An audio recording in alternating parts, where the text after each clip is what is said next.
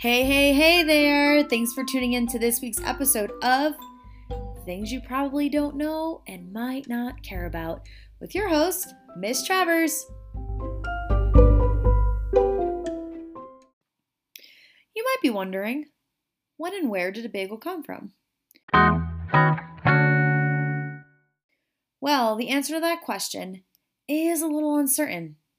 We do know that bagels come from Poland and were originally made in Jewish communities in that country. Now, there's not just one historic account of the origin of the bagel, there's actually a few. So one of them says that in honor of a king whose name was Jan Sobieski, he kept Turkish out of Poland and protected them. The people who lived in Poland were so honored by his bravery that they concocted this delicious treat called a bagel. And he loved horses so much that they made this treat shaped like a horse's stirrup or a circle. Yet a second account notes that bagels were originally eaten only by royalty when the rest of the people in Poland and other Eastern European countries ate dry, rough bread with very little taste and flavor. So there you have it.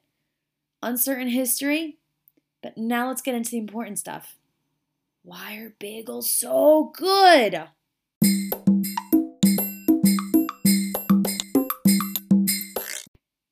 There is a long-standing possible myth, possible truth, that bagels from New York City are the best you can find. Many people say that basically the water in New York City is the perfect bagel-making water. That it's soft water that lacks deposits of magnesium and calcium, and that's what causes delectable, fluffy, squishy bagels.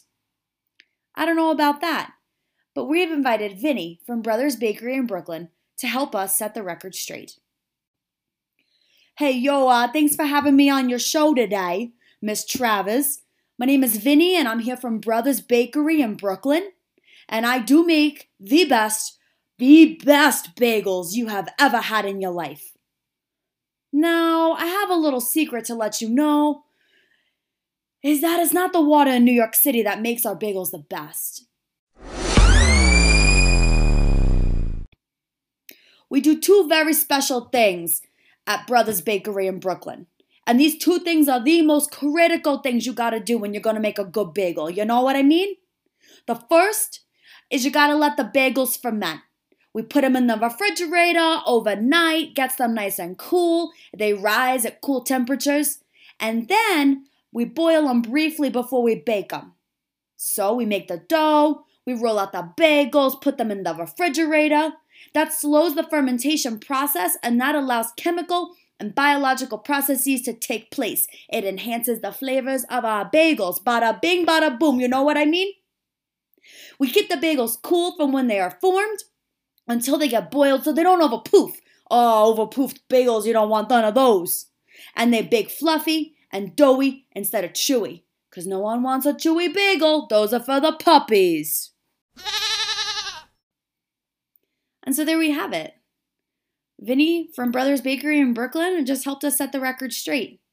While all those New Yorkers, myself included, like to take the credit for their wonderful water making these amazing bagels, it actually is in this two-step process of fermentation and boiling. Who would have thought? Thanks, Vinny, for being on our show today. And last, my fellow bagel lovers, but definitely not least, we've got to talk about flavors and toppings, because no podcast on bagels is complete without a brief but wholesome discussion on bagel flavors and bagel toppings. And so, the three most popular bagel flavors are plain, everything, and cinnamon raisin. Are you surprised? I don't know about that last one, but the first two I can totally get behind. My personal favorite is totally everything. Finally, what do people put on their bagels? That's an enormous question, because some people be putting strange things on those bagels. Top two items, lots of cream cheese, lots of butter, separately or together. People also love a good bacon, egg, and cheese on a bagel. That's my favorite. And finally, though I'm not so sure about this one, some people also like peanut butter on theirs. I don't know.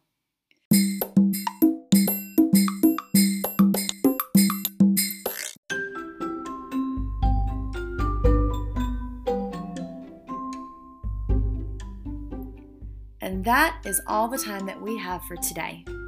As usual, I hope you're finishing this podcast knowing some more random stuff than you did when you first tuned in.